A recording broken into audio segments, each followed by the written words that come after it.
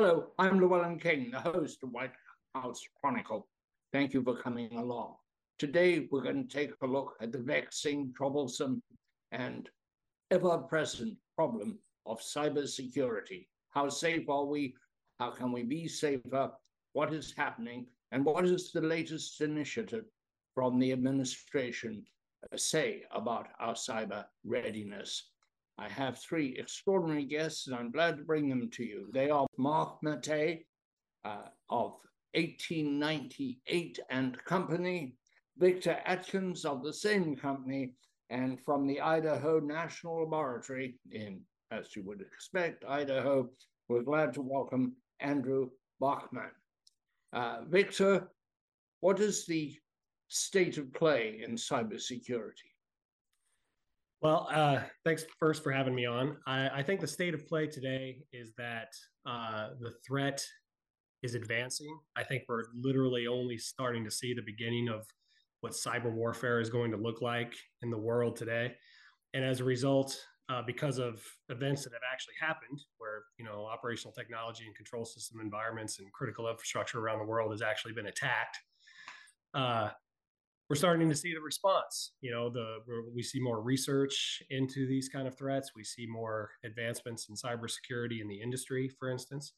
And then we just saw the national cyber strategy that came out from the administration, which, thankfully mentioned operational technology and the need to secure these control system environments. And I believe that what's driving all of this is the threat.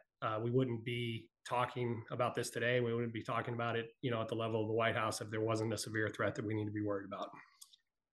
Mark, maybe you would explain to our viewers and listeners operational technology. Most of us know about IT, information technology, but could we get a grip on occupational technology, OT?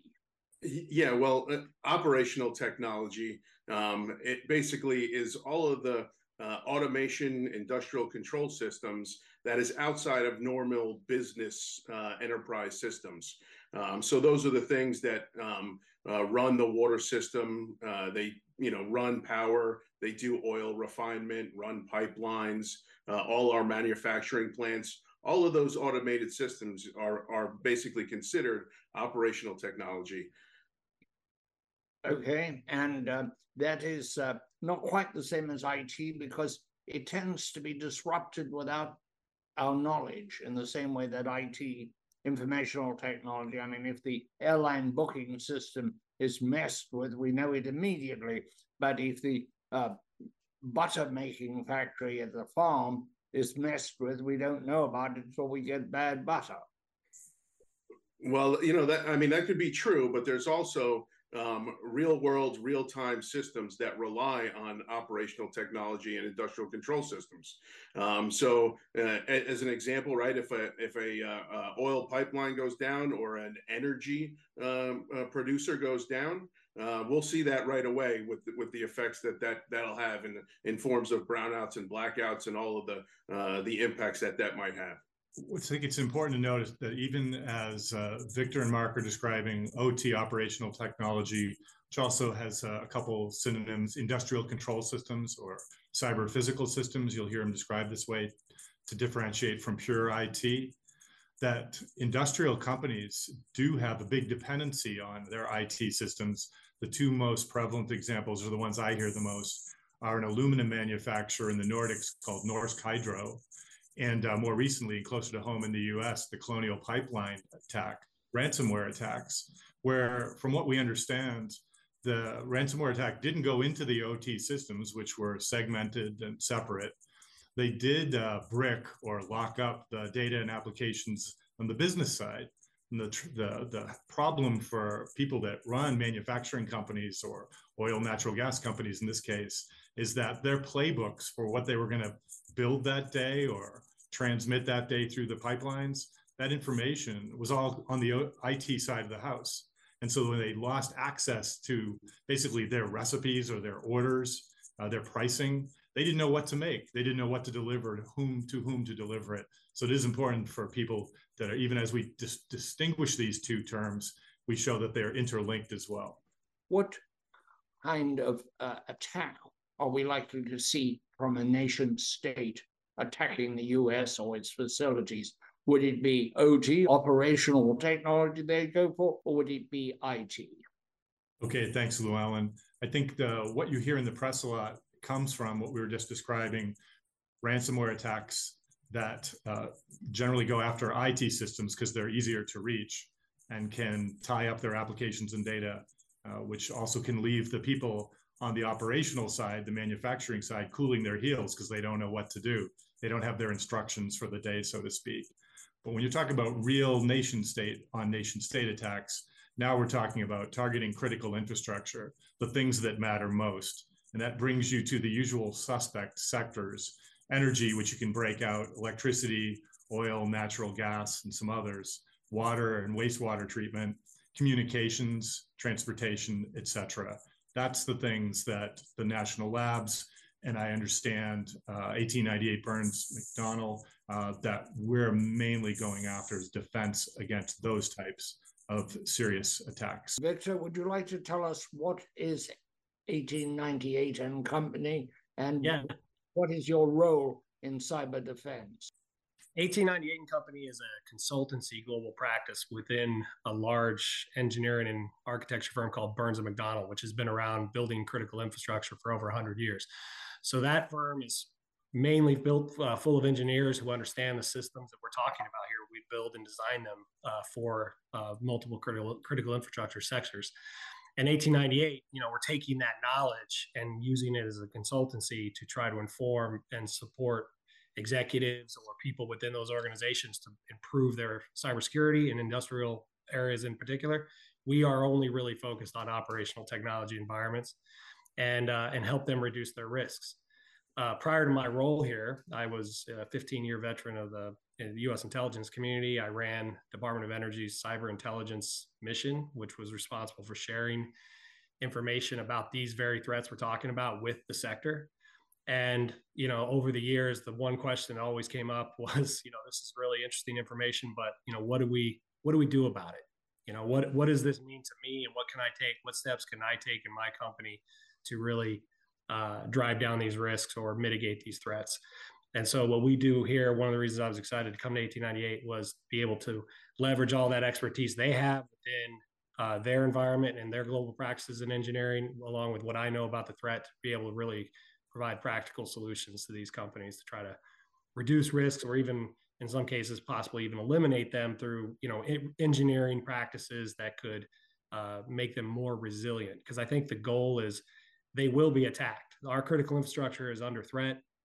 We've had the adversaries that we think about that have been talked about by the Director of National Intelligence, Russia, China, North Korea, Iran. They've been targeting our systems for at least a decade.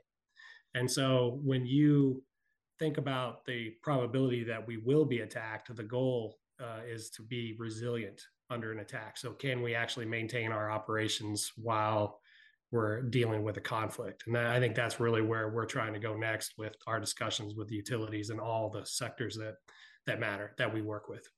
Mark, you have just launched a new program, a kind of one-stop shop for all cybersecurity, IT, OT, and anything else that might come up. Tell us about that.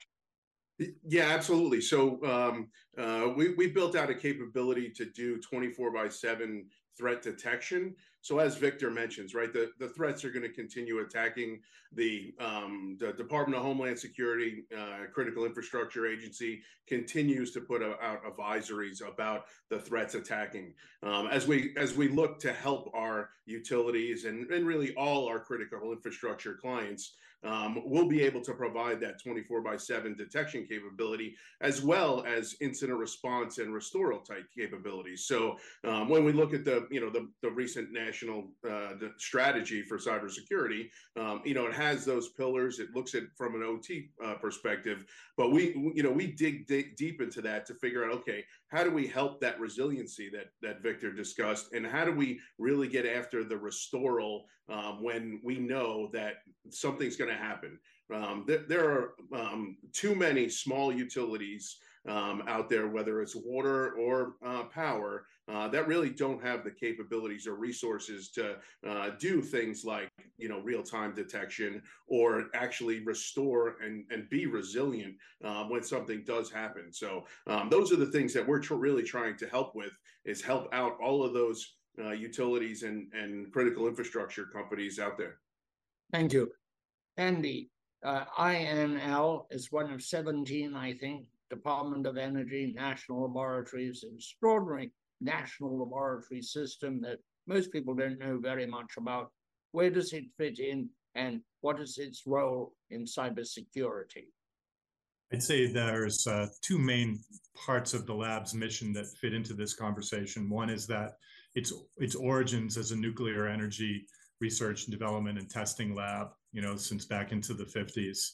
And that's ongoing today with the exploration of new advanced designs, which may help us generate power that doesn't produce carbon emissions going forward. We'll see how that plays out in the coming years. But born of those experiences, watching automation and software technologies come into the nuclear sector, there's some colleagues of mine that decades ago that started to recognize that cyber adversaries could ultimately reach some of these most important, most dangerous processes. And so started to articulate defensive measures that could hold those adversaries at bay, keep them far out of the systems. We refer to that today as cyber-informed engineering. And this is a process where from the very beginning of the design of a new system, all the way to the integration and fielding and operation of it, the folks that are responsible for it are aware that it's living in a perpetually cyber-contested world. It will never be safe from cyber attack. It will always have adversarial interest. And so we're looking, and colleagues and partners, including 1898, who is a consequence-driven cyber-informed engineering licensed partner of INL, are looking at ways to use first principles engineering to defeat many of these emerging and likely future cyber threats. What is the threat to the nation? Can we quantify it? Is it is there a 95% chance that the grid will be attacked and much of the electric grid will go down, or is it a 5% chance? I've never heard a good definition of how big the threat is. You may not hear one today either, Llewellyn. I'm sorry to say that. Victor was starting to get at it by saying that these attacks are ongoing, and many of them are automated and not particularly dangerous or particularly adept at penetrating our defenses or working their way in. Some, though, that are well-financed, well-resourced, and by patient adversaries, those are the things that we really have most on our radar. I think to make people not feel too freaked out about this space is just that this is an ongoing thing now for the rest of our lives. As long as we use systems in our government, in our infrastructure, in our homes that have software and that do communications with the outside world, including the internet, it's going to always be a learning back and forth thing. And we're going to try to do the very best we can as defenders to keep the harms to ourselves, to our people, our towns, our government as minimal as possible. Yeah, I'd like to add that if you step back and think about it conceptually, these cyber adversaries are well-resourced. They have the authorization of their national government. They're very focused on being able to hold us at risk. And there's a really good reason why. We're a democracy, right? They know, all of our adversaries understand that they can influence our national level policies by affecting things within the civil population. And the greatest way to do that is to affect critical services that people rely upon every day. It makes people potentially lose faith in the government or maybe lose appetite for heightened conflict. And so when you think about China and Russia in particular, over the last decade, the Director of National Intelligence does an annual threat assessment. And since 2019, cyber, with those adversaries in particular, have been identified as having capabilities and intent to hold our critical infrastructure at risk at a time of their choosing. In fact, the terminology is they could cause localized temporary disruptions right now. And so you talk about the future and the evolution of that threat. If they're resourced, they know they can have an effect. They know they can get the effect that they want, and they've been doing it for a long time. coupled with grid modernization and all the things that we're doing within our own power system to make it more digital and integrated, I believe we're only going to find a higher probability, more likelihood of a threat of attacks that go on inside of our environment or overseas that we will observe. The thing that's nice about cyber is that when you see an effect, it gets reported. And so, we can, DHS and NSA both have issued a number of advisories over the years talking about these threats. And if you read them all in succession, you only see a nonlinear escalation of capability and effect. And so I think that we can only, as things get a little more tense with China and with Russia, I think we're only can anticipate that that's going to get worse. Right. All of these advanced persistent threats, the nation states, they're going against the small utilities, water, energy utilities. It's very hard when they're private companies, really, to be able to expect them to defend themselves against the nation state, right? You take a small department of public works director and expect him to defend his wastewater treatment plant against Russia or China. It's extremely uphill battle for what they're trying to do. Mark, how do you defend? What does 1898 do to defend a client? Supposing I sign up with you and I've got some vulnerability, what do you then do? You don't send out trucks and men with guns. There's not that kind of defense, is it? No, a long time ago I was in the Army, so understanding it from that aspect is one thing, but really what we're doing is analyzing the client's network for threat behavior. We do that with special technologies. We find events, anomalies that are in the networks, and do analysis on those and really determine whether there's a threat that is traveling throughout the network. So there are security events. We do the triage of those security events. We hunt in our clients' networks for the threats on their behalf. And when we do find the clients, we'll escalate that, and then we'll respond to those clients with certain active response capabilities, containing the threats, blocking the threats, those type of things. And then if there is a successful breach from one of our clients, we have incident response teams that are basically on standby, much like many other organizations. And we provide the immediate restoral and restoration in addition to the actual response to that cyber emergency. I find that word hunt very interesting. You hunt.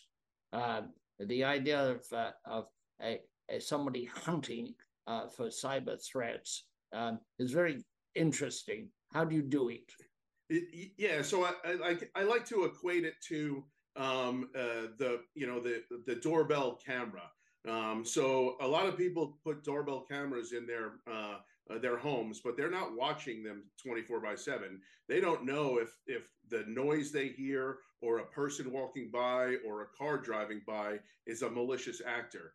The things that we do, we look and see, hey, that noise sounded funny. It wasn't really just a car backfiring. That was actually a gunshot. Or the delivery person who's supposedly bringing packages is actually taking packages. Those type of things are really scenarios that are analogous to what we do as far as looking in our clients' networks for the enemy, the threat, going through with network traffic, and stealing information, putting malicious code on certain systems, accessing or making changes to the industrial control system devices such as PLCs, HMIs. If they get in there and get the code on there, then they'll have the ability at their will and time of pleasing to shut things down. And those are the things that we have to make sure we continue to hunt for, so we can find those before they actually decide to do something malicious. Andy, we talk about the grid. You're a grid strategist in your job description. It's huge interconnection of really thousands of, I think there are 3,000 utilities. Most of them are connected in some way to the grid. What is the danger of contagion? One of the great strengths of our grid that makes it more defendable against cyber attacks and some other phenomena too, is its diversity. The fact that while there are common manufacturers of equipment, common software packages that are used, as you go across the 3,000 utilities that you cited and the 50,000 or so, by the way, water utilities that are out there, they are all configured differently. They all do use different packages and different systems, so that were one utility, small, medium, or large, to be successfully breached, and an adversary were to take advantage of misuse of some of their systems, that wouldn't necessarily cause a ripple effect. Diversity, again, is a strength when you're talking about defending a large network from an adversary. And therefore, the flip side of that, the converse, is that lack of diversity could be a weakness, and we call that horizontal threat. An example not too long ago was a software package by a company called SolarWinds. And SolarWinds was used by everybody in the government too, for both network management and some cybersecurity functions. If you're an adversary, you value your own time, you find out what everybody's using, you become smart on that system and how to exploit it, how to take advantage of it. And then you can have a one-to-many effect, something more like the contagion concept that I think you were flying in the beginning of this question. Let me talk or ask you all, and anybody jump in and answer it. I've been intrigued by Stuxnet, which was an American program aimed at nuclear centrifuges in Iran, and apparently was very successful, but it's also a fine example of operational technology being impaired without the operators knowing that it had been impaired. Anybody like to explain Stuxnet? Well, my challenge with Stuxnet is that as a former member of the intelligence community, there's a lot that I can't talk about because of clearance issues that I would like to, that I really can't explain. But I would say, whether it's Stuxnet or anything else along those lines, there are actually more recent examples that have been published that have been tailored malware or tailored tools that are specifically designed by the adversary to target a specific system to create a specific effect. And one of those actually happened in 2017. It was a Russian campaign targeting a foreign petrochemical plant. It was called the Triton Trisis attack. And it was a very tailored malware designed to attack the safety instrumented systems of the plant to essentially remove the protections on the plant. And for that to have worked, the adversary had to know everything about the plant, how it was configured, everything about that device, so that they could create a very specific tool for it and then have access to it. That's a very Stuxnet-like kind of operation. And it was designed specifically to create the effect of either tripping that plant offline or maybe creating unsafe conditions that could have hurt people. And one thing I'd like to say about it, Victor, we were encouraged to jump in on each other, right? Yeah. Is that the reason that an adversary could go after a safety system in the scenario Victor described, the real world event Victor described, is that for convenience sake, we've decided to network everything to everything. Safety systems, kind of the holiest of holy systems in a petrochemical plant, for example, those used to be kept separate from everything. They weren't on the same network. They used different protocols and technologies. So you could have confidence that even if someone did get onto your IT systems or maybe even some of your OT systems, still at the end of the day, they weren't going to own your safety systems. But our species has a way of going after efficiencies. And we found that the more we can put everything on similar networks and similar systems, the easier it's going to be. And we say that's on blue sky days, everything's working perfectly. However, the sky is not always blue. And when it turns cloudy or gray or downright black, it seems like we've given adversaries pathways into harm us in ways that we didn't really intend, but now have to live with and defend. And I would follow up just to close the loop on this, is that as we continue to integrate systems and things become more digital in the way that Andy just described, you now introduce the element of automation. So if an adversary can automate these tools so that they just have effects without anybody actually operating them, then you can actually, that's when you can, I won't say get the contagion scenario that you described, because again, that's very difficult given the diversity of systems. But as systems become less diverse and more independent, you open up the opportunity that that could be a real effect that an adversary could generate. And that's when you can start to get the widespread kind of outages that people are concerned about. Mark, I'd like to ask you, where are the attacks coming from? You work with these clients, utilities, oil refineries, etc. Where are the attacks? Are they opportunistic? Are they people just having an adventure?